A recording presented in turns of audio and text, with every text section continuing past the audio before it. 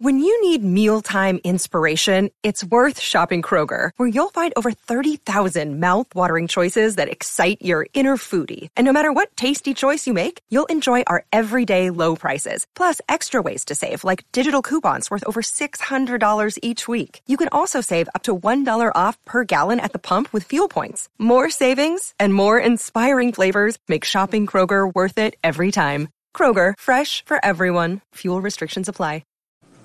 Johnny. Wow. Hey. Talk about a fun time.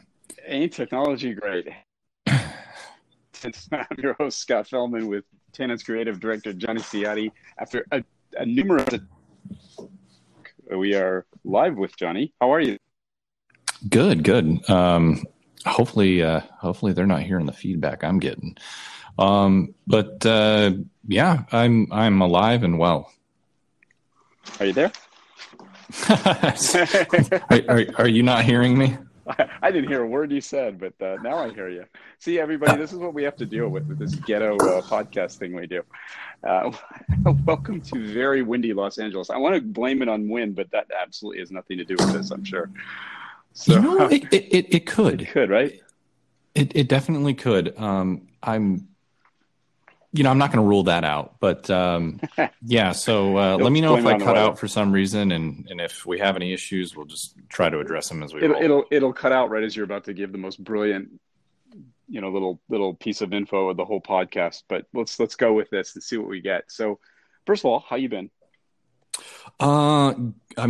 Goodish. Goodish. As you know, there's been a lull in some of the podcasting, at least with me as a co-host. I got the Rona there. Yeah.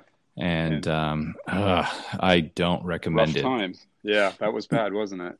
Yeah. So for our listeners, I highly recommend not getting it. That's just a suggestion of mine. So if you can avoid it, avoid getting it, avoid giving it. It's not very fun. Amen. Well, everybody be safe out there. And, it's tough times, but we're all getting through this, and hopefully we're giving you guys a little fun distraction with the things we do here at Tannen. So, Johnny, lots of new going on, new year, new ideas. What you got cooking in the studio there? What are you thinking of working on next? Well, 2021 has brought a lot of things to the table, and one of those being opportunity, and so. We thought about this a lot, in the last couple of months, and it was just time to redo some things. So a lot of tanks got pulled down, a lot of tanks got torn apart, and there's some empty canvases right now. Nice. But it made me want to reflect. It made me want to kind of reassess, what's some of the driving factors here, what makes me tick. And now that I'm spending more time with my aquascapes than ever before, it's what do I enjoy out of them? Mm-hmm. Truly. And what are some areas that I just haven't gotten to explore? And so if now's the time, let's do it. So that didn't answer your question at all, but it answers why. The why. Yeah. The why. But that's a good point though. You're trying to seek the answers through your aquascaping, sort of. Yeah, and I'm not going to find them, but it's right. it's the process that makes it enjoyable. The process is the answer. So, the big one that I'm working on right now is this pond paludarium immersed. It's kind of a thing. Riparian. I don't know what it is. It's what do you think about that? What do you think about that thing? Do you think this is something we're seeing a lot of people do variations of that? What do you think that is? Is that people are just kind of bored with the normal tank configurations and just moving on? It's becoming a trend for whatever reason, or what do you see there? I believe that there's just a greater saturation of the space. There's more people doing aquascaping in general, and they're exploring faster. Things are moving more or less exponentially. They're iterating tanks quicker. And they're just iterating quicker. They're coming up with new ideas, and they're exploring areas. And I think also people have just kind of been like, why have we always filled these things up to the damn top? Like, Right. you don't have to. Like, yeah, we have it, but you don't need to fill it to the rim. And people have tried to expand aquascaping out of the top of the aquarium since Amano. Right. The first time Amano broke that line, Right. The rest of the world has kind of followed suit. And I think to a certain degree, we've run out of being able to continuously travel up without the aid of stability of some type. And stop fish. Yeah. So I know of a lot of people that have done some really impressive stuff going way, way up and out. Jeff Sensky, he's just gone through the roof with a lot of things. But at a point you're like, well, okay, so if I need more of this kind of space here and less water, well, you just, I guess, lower the water level. Yeah. Do you see Paludarium being like, I don't think, it's not answer, or is it? It's not going anywhere. Yeah. I don't know if that's the answer. I think it's just, we as artists are exploring nature in this glass box confine. It is what it is. We're just exploring in this space, and we're trying to express in this space. So I don't know if it necessarily needs like a title. I don't know if we need to like really call it a thing. We don't like using titles here. Yeah, that's true. But one thing I think I've noticed, because of and you've noticed this too with the messages and DMs and emails that we get, a lot of people are talking about creating a specific habitat almost holistically. They're saying, where does such and such a fish come from? What would be the features of that environment? How would I do this in the aquarium? How could I simulate that?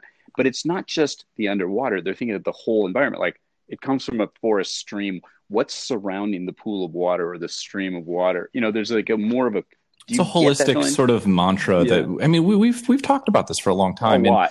Yeah. It doesn't stem from us. It doesn't just grow from us. And I think it's everybody in and around what we do together have kind of started to just look at what's above and beyond and below and around these environments, and at what time of year. So, it used to just be these defined stylistic elements for aquascaping. And now it's like, well, what's the expression for autumn in the Kalimantan?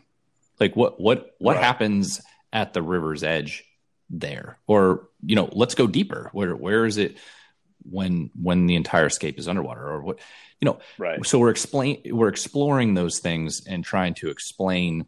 Hang on 2 seconds there. Little dog interruption. Issue. Yeah. Dog issue. Just 2 seconds, everyone. The beauty of live podcasting, everybody. This is what happens when we do this live. Anything can happen. Usually it's a technical problem, but every once in a while it's a dog problem or a wife problem or something falls over or the FedEx guy problem. So things happen, but hope you get right back. All right, so Johnny again. Okay. So I run into an interesting issue. Over the course of this pandemic, my dog Penny has gotten really accustomed to being able to kind of sit in my lap in certain areas. Like when I sit here, it's game on. When I'm at my desk, maybe not so much. Stay away. So it's like she's gotten accustomed to it, and she was already pretty comfortable with it before the pandemic because I get to work. I get the luxury of working from home often. And but this one, it's just like, she's like, dude, it's that time of day. What are you doing? Like, this phone thing's not working. I'm supposed to be in your lap. But so back to this sort of where we're at. Yeah, this half filled thing. I guess it's just opportunity. Like it's not necessarily needing to be defined by any one specific parameter in the aquarium or in that glass box. And looking at all of the things that can go into it, it's just taking an idea from someplace else and expressing that as creatively as possible. Yeah. You know what I like about it though, about the idea of doing these Paludarium, Vivarium, whatever you want to call them, is that you're pulling from different areas of hobby, your different skills that you've acquired over the years, and forces you to kind of sometimes get out of your comfort zone. Some people aren't as comfortable working with terrestrial plants or soil or whatever. So you get to do all kinds of different things. And maybe that's some of the reason for this burgeoning interest too, is we've hunger to do more. Yeah. I mean, if you start to get bored in one area, which is kind of difficult in this hobby because there's so many options, but yeah, I think we're just curious people and we want to know how things work. And the only way that you can really figure that out with nature is by setting up experiments. And yeah, it's it's just a big science project that happens to be cool looking. So exactly. So okay. So what is your thinking right now? You're going to do a thing like that now, or is that? Yeah, absolutely. So what's your thing going to be? I typically abstain from looking at other people's aquariums or trying to pull anything from them, but some of them just kind of fall into your lap, and there's no way of avoiding it. And so there's two individuals that have just been cranking out these immersed emergent growth, just very low water line type of setups. It's like shrimpery. Yep, I knew you were going to mention yeah, he's just been killing it. And I'm like, well, it's impossible to not be inspired by it. That's had impact. They're just so beautiful. Yeah. It's had impact on the hobby. It's had, impact on just about anybody that sees it. You can't forget it. And then the other one, which I think probably pulled inspiration from shrimpery also, is Parisian Scape. And, he's been doing them, and I was like, I do love this area, and I've been growing immersed plants in my greenhouse for a long time. I'm not unfamiliar with growing immersed plants, and I've been doing it for, a decade or more. And I just haven't done one though, Blackwater. And that was the thing where I was like, oh God, kind of an ambassador for this sort of thing. Why am I not doing this? It'd be a natural extension of what you do. Yeah. Yeah. So, I want to try it. And, I was like, well, I don't want to do a little one though. I want to do something bigger. So, Altum Nature Systems gave me a 90L, I think they call it. Nice. So it's 3 feet long. 3 feet? Yeah, 3 feet long, a foot tall, foot wide. Nice. Beautiful stand, and this Aquaworks light. And I was like, hey, all right, cool. This is a thing that I want to do. And, obviously Tannen supplied every other scaping element that would possibly be needed.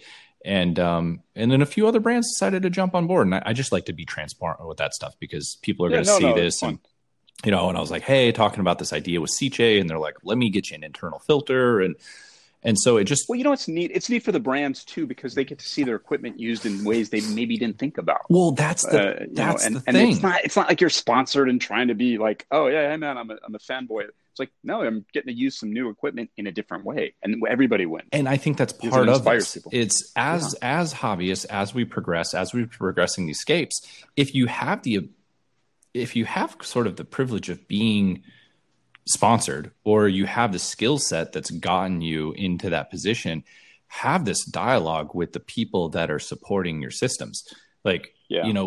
Let them know what you're doing or where the trends are going, so that they can make better equipment, or they can find things. It's why you and I were able to find and develop, culture. It came from a specific need state that, there was nobody else to do that. We had to do a lot of this stuff ourselves initially, because there just wasn't a lot of. We were doing some weird stuff for a while there, and it's nice. It's nice to see so many people that are so talented running with this stuff, and in turn inspiring other people. It's pretty cool. Yeah.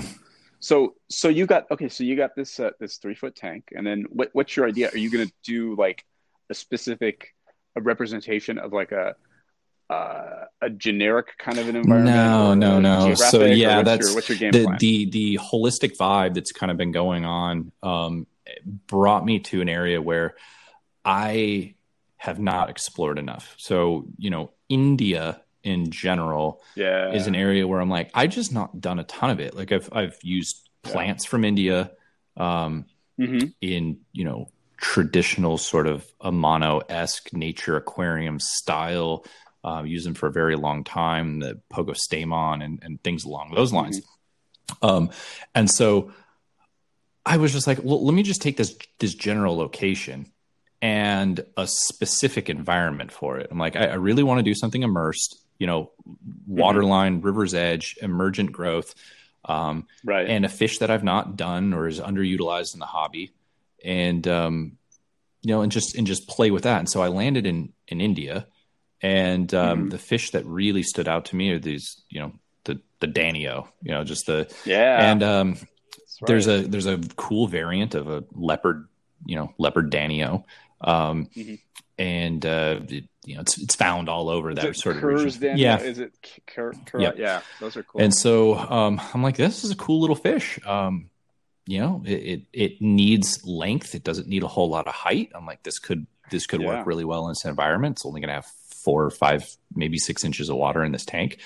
Rad. It'll go up and down. It'll be what it's going to be. And I'm like, all right, cool. So let's focus on that. Let's focus on mostly this Pogostemon erectus. And so that I want something that's going to look beautiful in the home as well. Cause I look at my space holistically and I'm like, all right, this is bright, verdant sort of green, Right.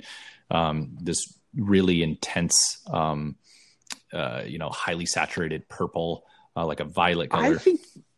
I think the first time I ever saw that plant was at your house years ago. You've been working with that species probably before anybody I ever knew even knew what it was. I mean, It's a finicky one. It's a finicky one. It's been around for a while. I was originally introduced to that plant, I think in 2006. I was in Japan, and there was an aquaphora shop downstairs in the subway, and they had that plant growing immersed in like this Wow. little wabikusa sort of setup, and it was just beautiful, just growing. And I was like, okay, this is super cool. I got to try this plant. So I fiddled with it for years. It's touchy though. Like it'll melt, if you look at it wrong. The tissue cultured variants, used to be really finicky. The stuff that I got from Boost Plant was really good, but I put it directly into the greenhouse and grew it from there. And so it's just been a finicky plant, doesn't ship well. So it's something you got to work with for a good period of time before you have enough to actually do any scaping with it. So that's a fun one. And that was a huge consideration. It was just like, what kind of plants do I want to work with? And there's some cosmopolitan stuff, the Eliocharis and some types of sedges. Nymphea and stuff it's just not enough water to do Nymphea, but it's too shallow. Yeah, 4 inches of water is just it's not going to be enough. And so but there's a lot of really cool stuff out there that that's awesome. Inspired me to do that location and do something a little bit more unique. So we'll see what happens. So passage to India. That's cool. See that, and again, it's fun to discover. Something I like about the hobby is the longer you're in it, the more you think about an idea like that you haven't thought about for years. Like India, there's so many cool Indian fishes, and you just haven't thought about them, and here they are. Time to use them. And I think that's neat. For you, it's like a whole new experience, and probably with an old friend that you may have had when you were a kid or something, but never really looked at it seriously, designing an aquarium around it. Yeah. I mean, and that's kind of it. And just expanding, continuously expanding and trying something new all the time. So that's one of your projects in 2021. I'll tell you mine. I'm obsessed with, as you know, I'm still obsessed with brackish and botanical style brackish tanks. I just think there's so much there I love my mangroves. I just want to get the right kind of tank, kind of like what you're talking about, a shallow tank instead of a tall tank this time. And just really go for that look that I did before, but maybe with a shallow water tank. And maybe even like a reef type tank or a lagoon type tank, actually go full on saltwater and pull those elements of leaves and stuff in there and little bits of wood. I'm really craving, I don't know why. It's not because I've fallen off the wagon and I want to fall back in love with coral. It's just, I think it would be fun to look at some of the fishes that make that transition from brackish to salt, like some of the rainbow fishes, like the pseudomugil species, and blue eyes, stuff like that. Maybe play with some full-on reef fishes. I don't know, like things you'd find in a lagoon. For something about, I love these muddy, weird kind of environments, like the shorelines where the mangroves grow, where the some of the terrestrial plants, like you were talking about, will grow. Brackish is fascinating to me, and our approach to brackish, I think, is pretty cool. And I think we're very substrate centric lately, so that's kind of a fun thing to play with. That is that's a big one, and I'm glad that you brought that up. I'm curious to sort of unpack where you're going to go with the substrate, because I think that subconsciously was something else that played into my decision for India. Also, was looking at these videos that I see online of this silty or muddy or sandy substrates, and just being like, I love the look that's going on here. What is this? That's a big thing too. And the neat thing is that you're talking about the silty, sandy substrate. It's not just the substrate too, but the environment that it creates within the aquarium. And I find it fascinating. You and I can't be the only people that are sort of obsessed with these substrates and the impact they have on the water, the turbidity or the clarity, the overall look. Because I'm finding more and more people, I'm not trying to sound commercial, but more people that have been using our sedimented substrates, the nature-based stuff, they're getting it. They're like, oh, I get it. The water's cloudy for a little bit. It's never crystal clear. The water becomes the feature. Yep. And it mimics what you see in nature. And I think maybe that's what you're seeing, something there that you like when you look at those pictures of India. You're going, wow, there's something there, the way the substrate interacts with the water and the plants. I think that's a whole thing we just haven't played with much. I couldn't agree more with you. I think it's an area that just needs more time to explore. I think that more people should be, trying to figure that aspect out or adopt that aspect into their aquarium, more as a philosophy, to their aquarium philosophy, rather than just the aquascape itself. It's like, how and why is this there? I guess I just keep going back to the why for a lot of these things. The why, that's a cool thing, because a lot of, I think, people that approach things purely from an artistic or an aquascaping standpoint, sometimes I feel like they're almost missing out. I know it sounds weird, but because they're not, if they look at, like, you've talked about this a lot. Why does the rock fall this way? Why is it pointing this way? Why is the wood facing this direction in nature? What causes it? Is it current? Is it weather conditions? Is it the subsidence in the substrate? And like, not looking at, when you do an aquascape and you like the look, but not thinking about how would this occur in nature? What happened to create this look? And just looking at these natural habitats. That's what I've always found so fascinating about, the flooded forests. Why does stuff end up where it does? Because it falls off a tree and water comes and submerges it. It's that cause and effect thing that I think is very interesting. Yeah, and I'm hoping that what we're seeing is a trend of that. I don't hear a lot of it being talked about yet. I know we talk about it quite a bit. We do, but I'm hoping to hear more dialogue of why something was placed the way it was placed, rather than, well, I did it because it follows the golden ratio. Well, yeah, okay, follow the golden ratio, but why is it pointing that way? Like, do you have an explanation for it? And I'm not trying to like grill anybody on like, you have to have an explanation for it. No. Some things just don't settle well on the eye, because somewhere deep within you, there's just something, it's not agreeing with it. There's there's intrinsic values of certain elements that may or may not translate because they just seem unnatural. Like, you're like, well, yeah, wood just doesn't do that, or a rock is never going to be positioned like that. And not never, just but generally not. Yeah. And so there's got to be some story behind it, and building story into that. And what's the conversation that's being had about it visually? What are we saying? Yeah. Well, that's, I think, the neatest thing about planning an aquarium or executing an aquarium is, when I got to be, I do not consider myself anything close to being a good aquascaper, but when I've got to be better and make more satisfying aquariums that I enjoy more, it's when I started looking at natural habitats and going, exactly what you said, do that exercise. Why did the tree fall that way? Why is the root there? Why is that rock there? And I think part of my obsession lately too has also been with roots. That's why I'm fascinated by your sort of half filled thing, because I'm interested in that too. But I love roots, the idea of terrestrial roots going into the aquarium. I know you've done some stuff with that before.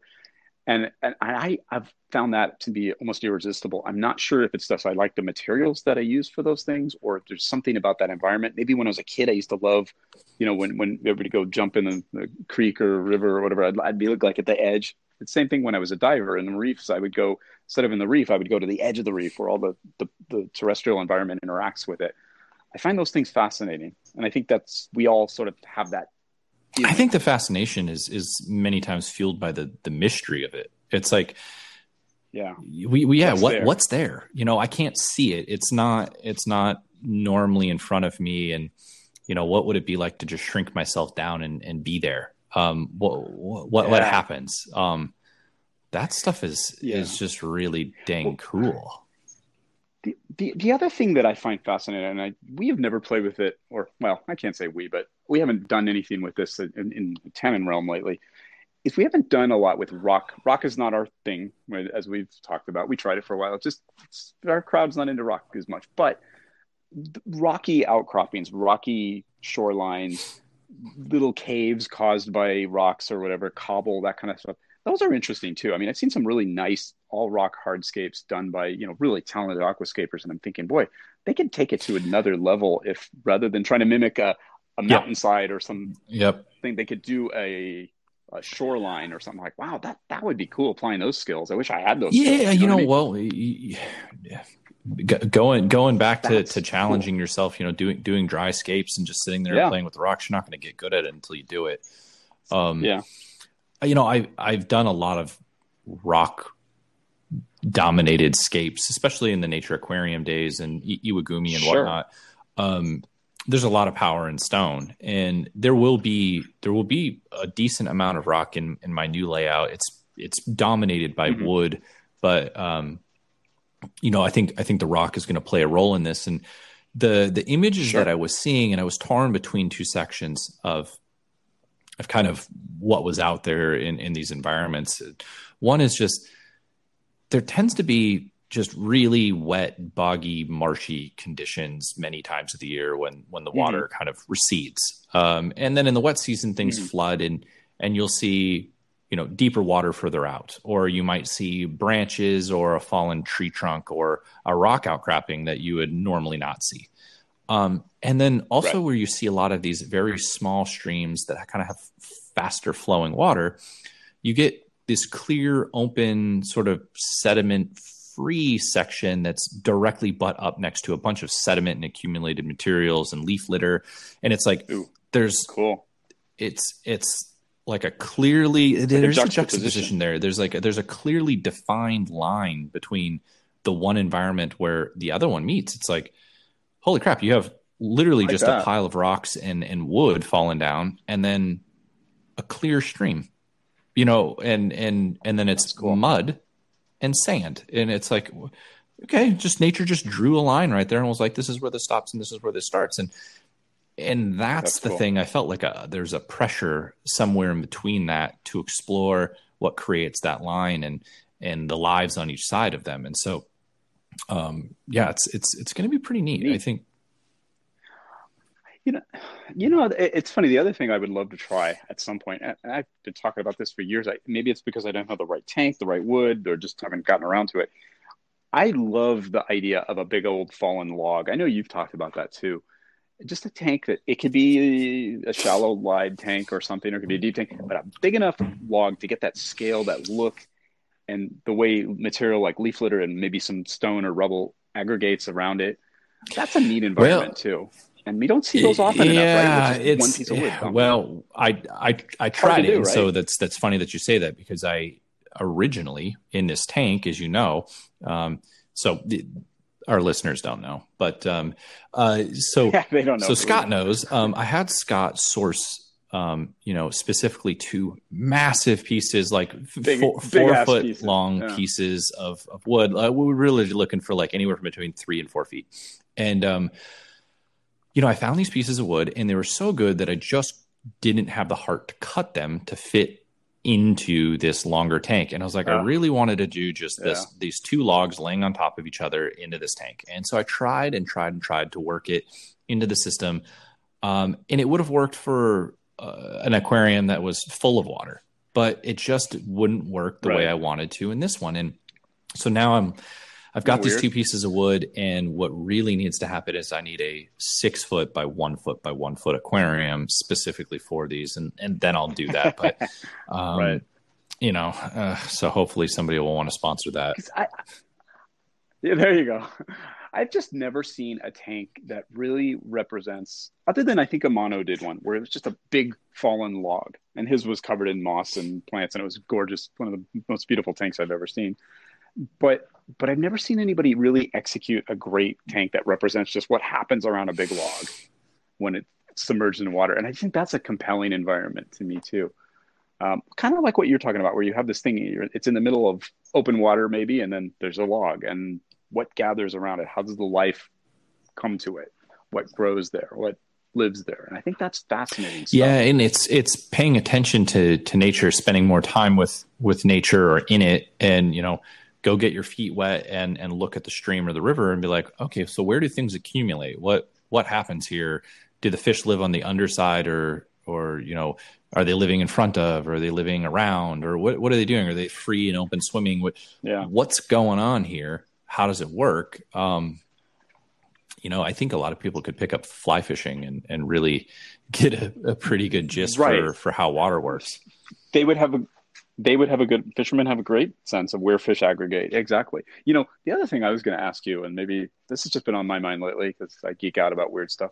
How come I personally have never seen a well-executed aquarium that represents a cave or in a cave environment.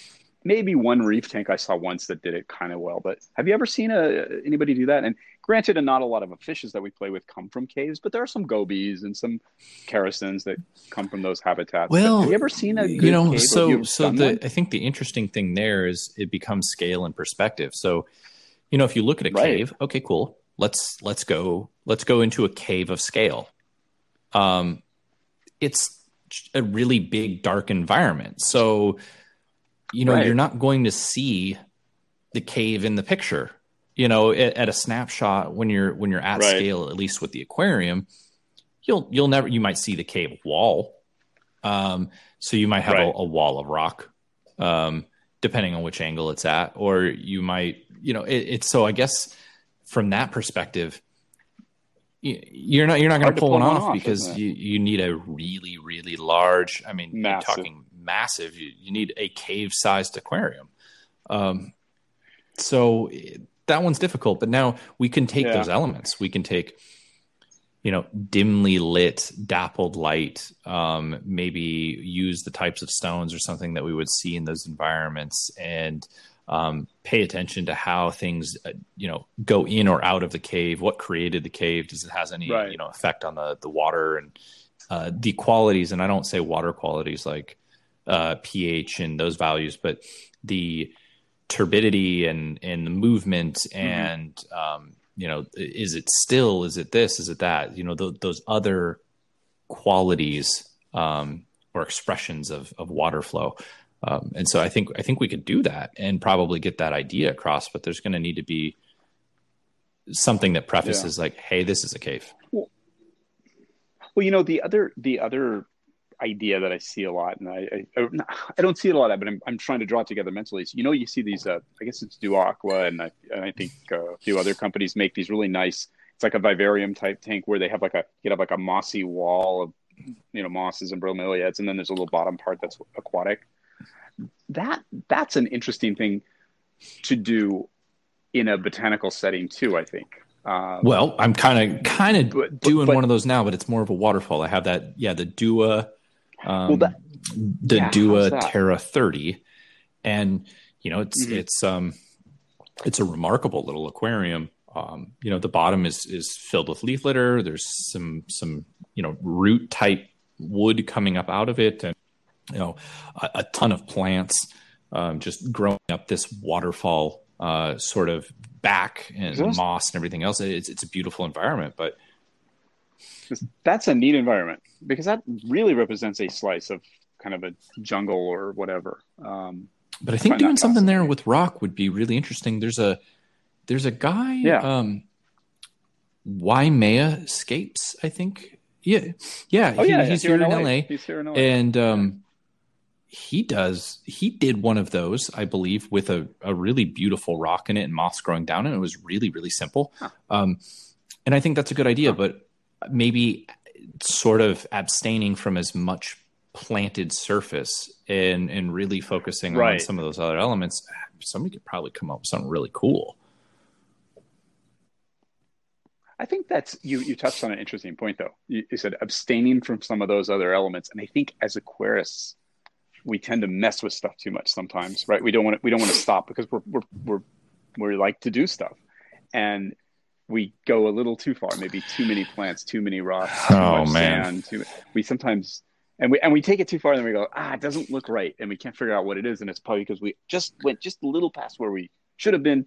We should have stopped. I'm the I'm not. I was going to say I'm the worst with this, but I don't mean I'm the worst with overcomplicating. I think that you're going to see a trend of sort of minimalist aquascaping or approach in elements. It's much easier to focus on doing something, one or two things really well, rather than this hodgepodge cornucopia kaleidoscope sort of perspective to aquascaping. But for years, I think the last time I covered it, because I got grilled so hard, was 2014 MACNA, the Marine Aquarium Conference North America. I was a speaker, and I covered a topic about aquascaping and really just talk about distillation and teaching color theory and composition and some of the basic elements to just art theory, I guess. But was, hey guys, reduce these things down. There's a power in repetition, of pattern and scale that can have tremendous impact. And, I was talking about marine aquariums at the time. It's like, maybe let's just use one coral in this tank or two corals.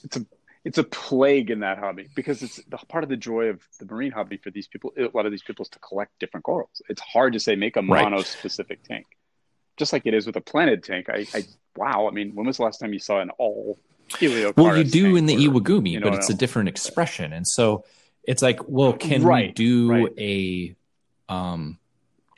do a nature aquarium style tank that limits the species like you would see in the wild, where there's only two predominant species or one predominant species? You do your scape without needing to rely on these other little bells and whistles. It's like, let's just see how good you are at scaping with just green Rotala.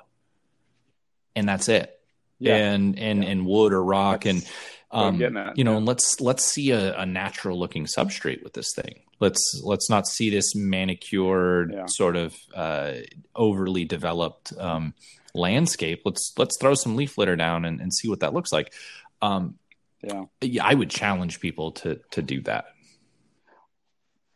See, that's cool. That's one of the, to this day, one of my favorite tanks I ever pulled off was the one that I did. It was the 60F, that 88 60F of just leaf litter. There was something about the look of that tank that I want to do on a big scale, like a 6-foot tank version of that, where it's just leaf litter. You did something, the tank that you've been featuring, and I know we'll talk about some of the things that happen in that tank in another episode, but the tank that you've been featuring lately with your pencilfish and the checkerboard cichlids, it's the closest thing to that philosophy. It's like it's simple leaves and just a sort of a tangle of just some beautiful branches, and that's it. You didn't overplay your hand with that. You kept the elements limited, and there's something gorgeous about that tank. Thank you. It's very accessible for anybody, but yet there's you know what I mean? And I knew it was deliberate. You didn't just drop. Well, I did, but I didn't. I carefully selected those things, but but I didn't scape the tank. For anybody who, let me interrupt. Yeah, let me interrupt real quick. For anybody that is wondering about the tank we're talking about, it's on our Instagram feed now. There's some shots of it up there on our stories, and I think you might have put some shots of it. That's a neat tank. So Go on. yeah, I mean, Sorry it to looks interrupt. like a pile of sticks and leaves. Okay. it, but But that's what's that's what really cool happens in about this nature. tank is, and so that was the other thing, and that's kind of Yeah. a trend that I think we're gonna see in Honesty. 2021 is going to be, a more honest narrative with the aquariums, but also elevation. And so what I really love about this tank, and I think maybe juxtapositions, is going to be like, what is the dichotomy? What's going on here in the aquarium environment and the space in which it is, occupying. And what I love about that tank is, I picked these elements and I kept it really simple. It's predominantly the same sort of root type wood, which is now available on the site. I hack the name every single time. It's Bentigi. Yeah, Bentigi root. It's a coastal mangrove. So really cool. Yeah, I wasn't staying biotope specific. I'm using a Southeast Asian root in a South American themed aquarium. Which is okay, guys. Everybody, it's okay to do that. Root's a root. It gets the impression. I threw that down and only guava leaves. So it was just like, okay, it's guava leaves. It's our new nature-based substrates. I mixed the Varzea and the Agapo, which are from two different sides of the world.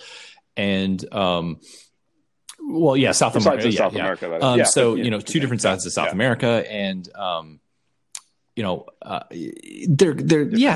not one and the same, but they work really well together. And so I created this environment, and then the juxtaposition was putting it in this really elegant industrial design, this architecture, this aquarium, the glass stand. That was another one where Ultima Nature Systems got the glass stand in the tank, and it's got the cool lily pipes and all of the other elements to it. It's very refined, and it's like it's taking this dirty mucky thing and just really, really elevating it and making it not making it something that it's not, but just giving it the space that it deserves. The space. Well, that may be the dirtiest, muckiest tank I've ever seen you do. I mean, in terms of the pure distillation of that, I mean, it's like you look at the close-ups of the videos you take. That substrate is like disorganized. It's the fish throw it up, and it's covering the leaves at some point. It looks exactly like what you'd see in nature without trying very hard to look like what you see in nature, and yet there's an artistic feel to it because, like you said, the whole setting. It's just a tremendous tank with influence from so many different things.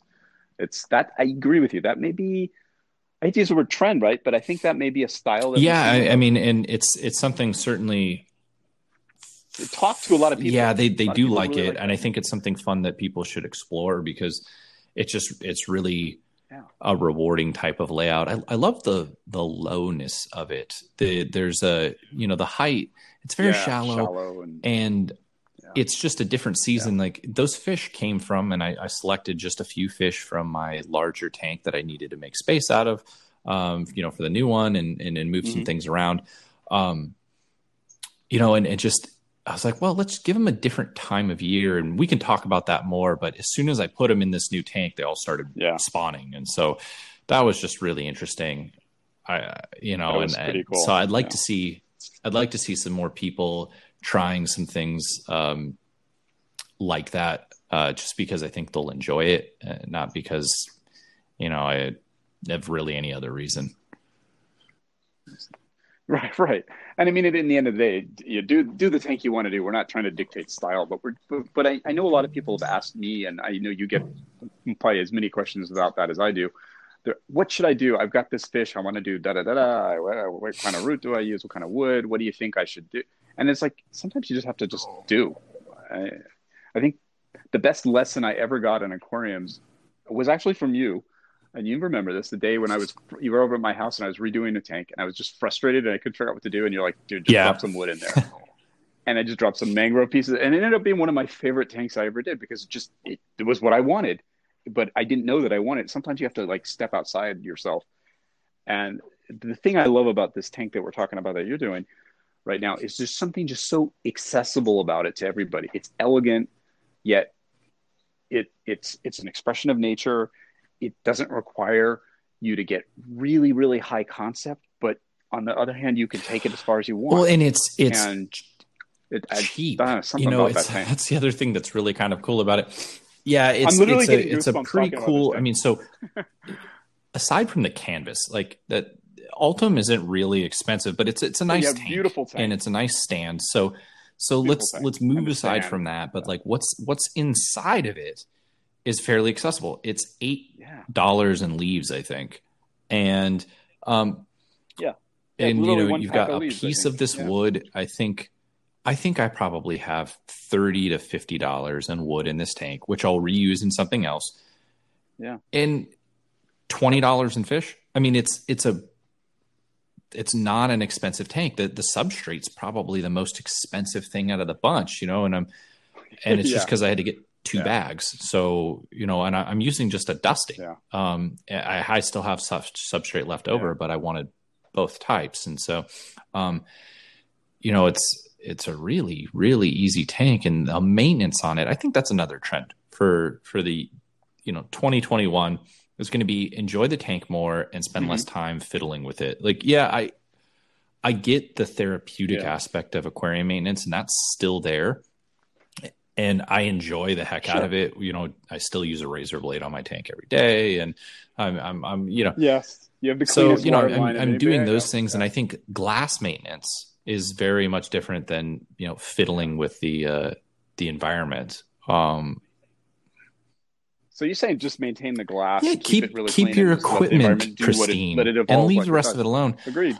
I think just there's something really nice about that tank where I just don't have to do a lot to it, and it just you go and you look at it. It's small. You can digest the entire thing in one viewing, and there's a lot of different little nooks and crannies and bits and pieces that make it very interesting at a macro sort of micro level. But you can take it in one breath. It to me is, well, I don't want to say what it should be. This is what I envision when I think of a botanical style aquarium. All of my best aquariums were much, I don't want to say the same as yours, but that same philosophy of not too many different things, not too much of anything, giving it the space, as you like to say, giving it the space to breathe and function. And it's like, those have always been the most enjoyable tanks to me. Ones where I haven't just overdone and overthought and constantly, like you said, messing with every leaf.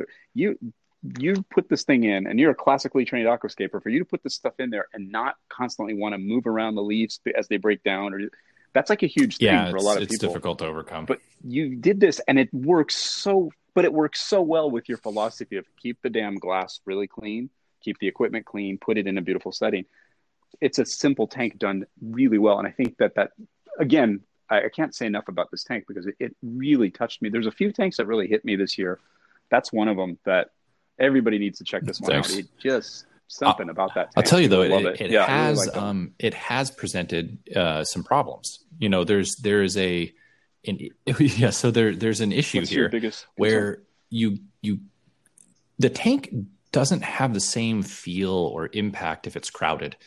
And so, as aquarists, all of us are like, well, I need another tank to do this idea and this idea and this idea. And then you fill up your house, you fill up a room with them. But this is one of those types of tanks where it sits in our living room, and my wife and I enjoy it. And it has a couple of plants by it, but it doesn't have another tank next to it. It's not competing for attention. It's got its own space. It lives in there. And you have to really kind of view it as such. Like, this thing occupies and lives in it creates its own atmosphere and space. And when you put another tank next to it or something, it just really kind of jacks up the whole view. And so the problem I'm running into now is, pseudo content creator. I'm like, well, I want to do another tank. I'm like, well, I'm running out of walls. And so that's become kind of an issue where you're like, these things need their own space to live and breathe.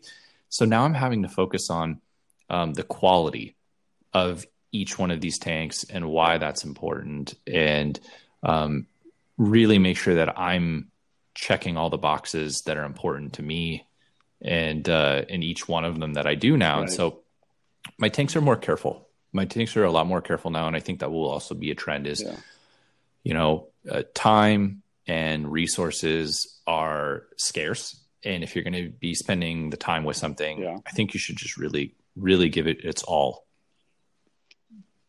Kill it. Yeah. Well, that's why we were talking about Shrimpery on Instagram. You should definitely follow him. With his tank, one of the beautiful things about his tiny little tank is the amount of time the guy spends beautifully manicuring. I mean, he gets enormous pleasure out of it, and the tank is gorgeous. But it's just that one tank just done so incredibly well. And I think that's, whether it's planted or whatever you're doing, I think that's a great philosophy to just really, really do well. And I guess with you and I, we've had to get off of our normal game of, because we try to inspire people by showing different looks. It's hard to get away from our normal philosophy, which is just let a tank run its course for as long as it wants to, because we have to iterate tanks to get new ideas out. And that's a little challenging. It is. That part is really, really difficult is moving at the cadence of the sort of demand. People may not think about this one necessarily, but I'm scrambling to get an aquarium up so that we can get it out, get some photographs, get people inspired, and show them what's going on and some possibilities so that they can enjoy themselves. But we kind of do it at the sacrifice of not really enjoying yourself. Right. And not running it the way we would normally run a tank, which is to leave the damn thing alone for months and months and years, for that matter. Yeah. So none of my aquariums, like I allowed 2 aquariums aside from my Dua Terra 30, which has been up for a year and a half now, I think. No, going on 2 years. Mm-hmm. Every other aquarium, lives about 3 months to 6 months tops. Some of them only live 1 month. And it's really tough. The larger tanks that I've done have gone on about 9 months to a year. And a lot of that reason is ethics and showing people that it can be achieved. Like, this is a sustainable thing. Yeah, sustainably, this is a real thing. And if anything, they've gotten easier and more simple over time. I don't think I need to prove that point anymore. I think that people get it. They're understanding that.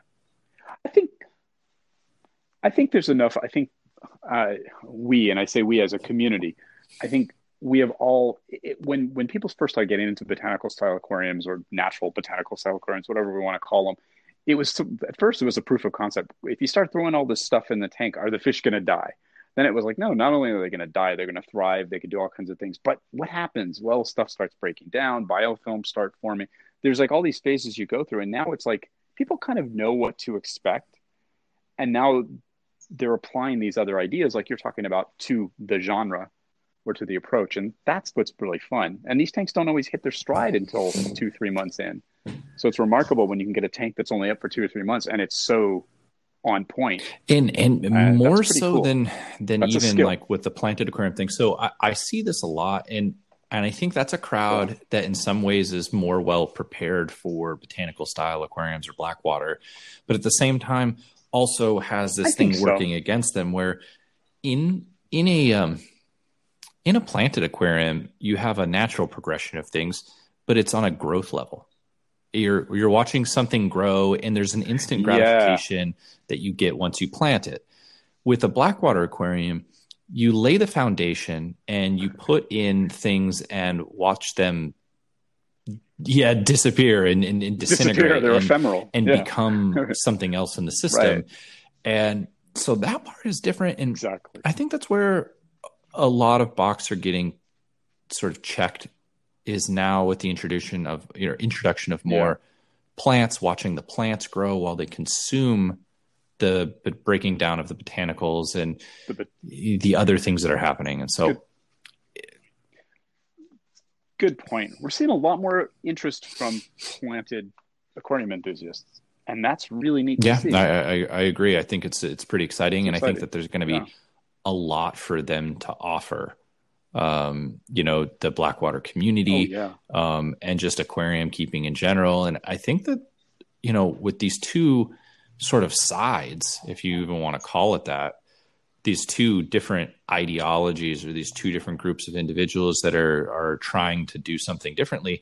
I think when they start coming together, they're coming up with a new thing that is more sustainable and more accurate and more enjoyable, and it's just a really cool thing.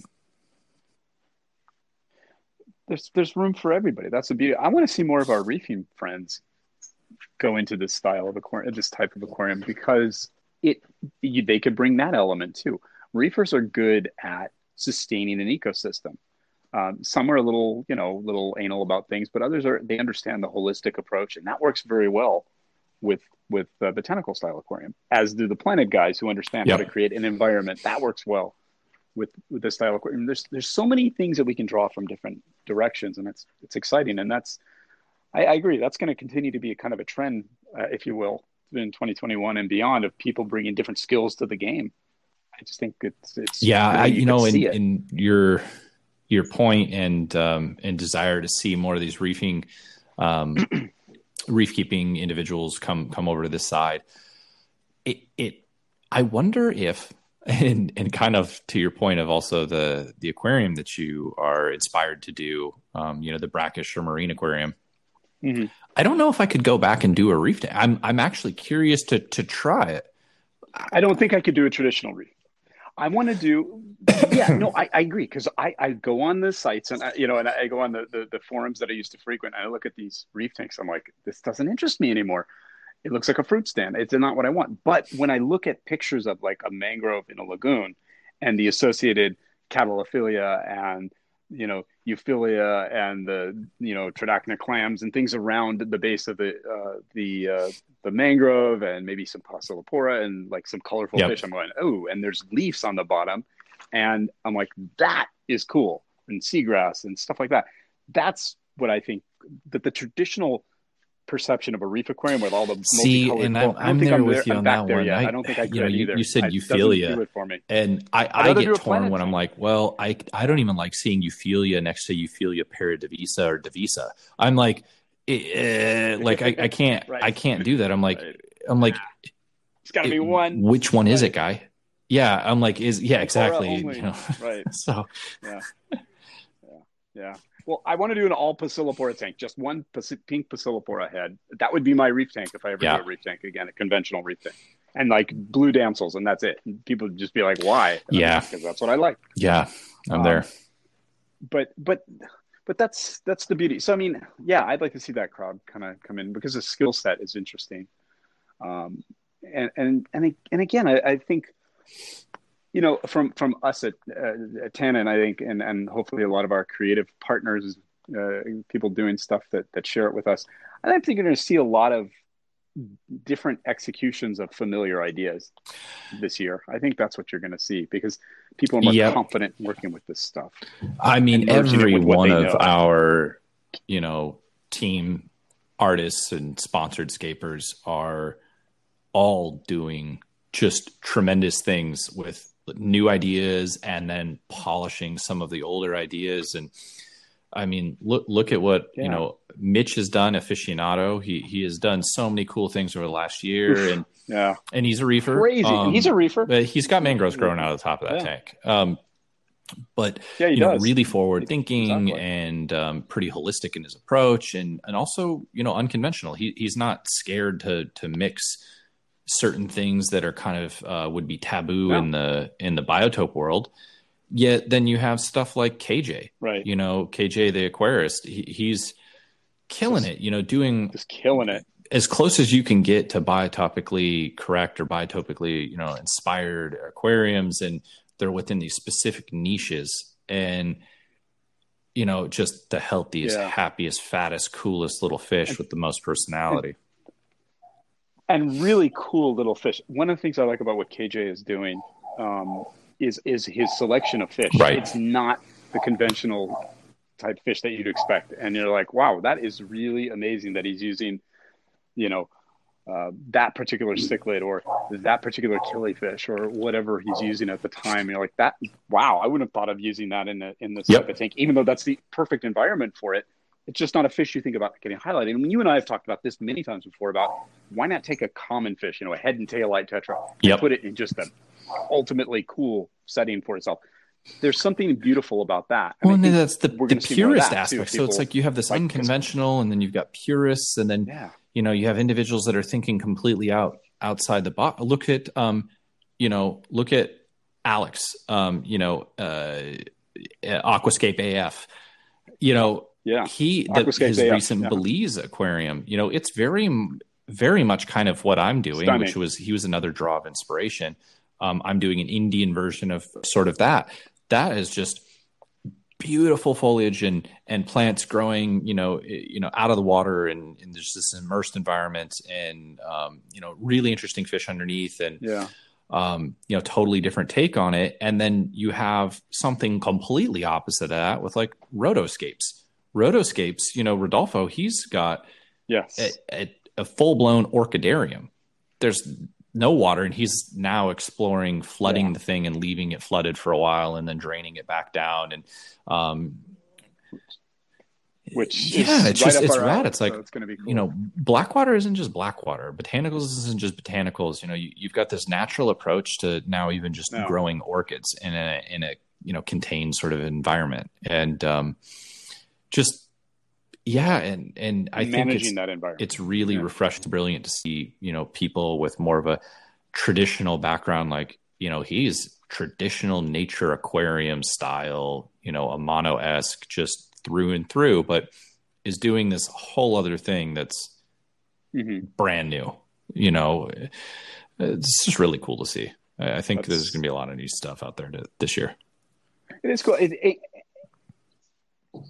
Exactly. I think that's the excitement. And 2021 is just going to be a fun year. And we'll probably hit on it another time, but we have some more new products coming out that are going to be a lot of fun and very interesting. And I think they'll tie together some of those disciplines, the Planet Tank people, Vivarium people, aquarists. There's going to be a lot of neat developments. We'll hit on that another time. I think it was just nice to have a chat and get back into the swing of things for myself. Hopefully this was still insightful for some people. My brain is mostly not fogged, but it's still kind of weird. I've got nothing to part with necessarily. I just hope that everybody's enjoying themselves. Starting off into the new year, and I'd love to hear more of what people's ideas are and what they think other people are going to be exploring, and share them. Yeah, share your ideas and your pictures. We'd like to see that. We'd love to see what everybody's doing, because everybody wins when we share and we support each other with those kind of cool ideas, especially if you're trying some concept that maybe you were a little nervous about. I think it's great to get it out there and show people, and that you're none afraid to try something. Yeah, enjoy yourself. Do what you want. Cool. So, all right. Well, Johnny, it was good talking to you. We'll catch up soon. And everybody out there, thanks for listening into this special edition. We'll have some. I think we're gonna have a guest on the next week. I sure hope so. Maybe we'll do another couple of guest shows. So, you up for that? Cool. So we'll talk about that soon. So.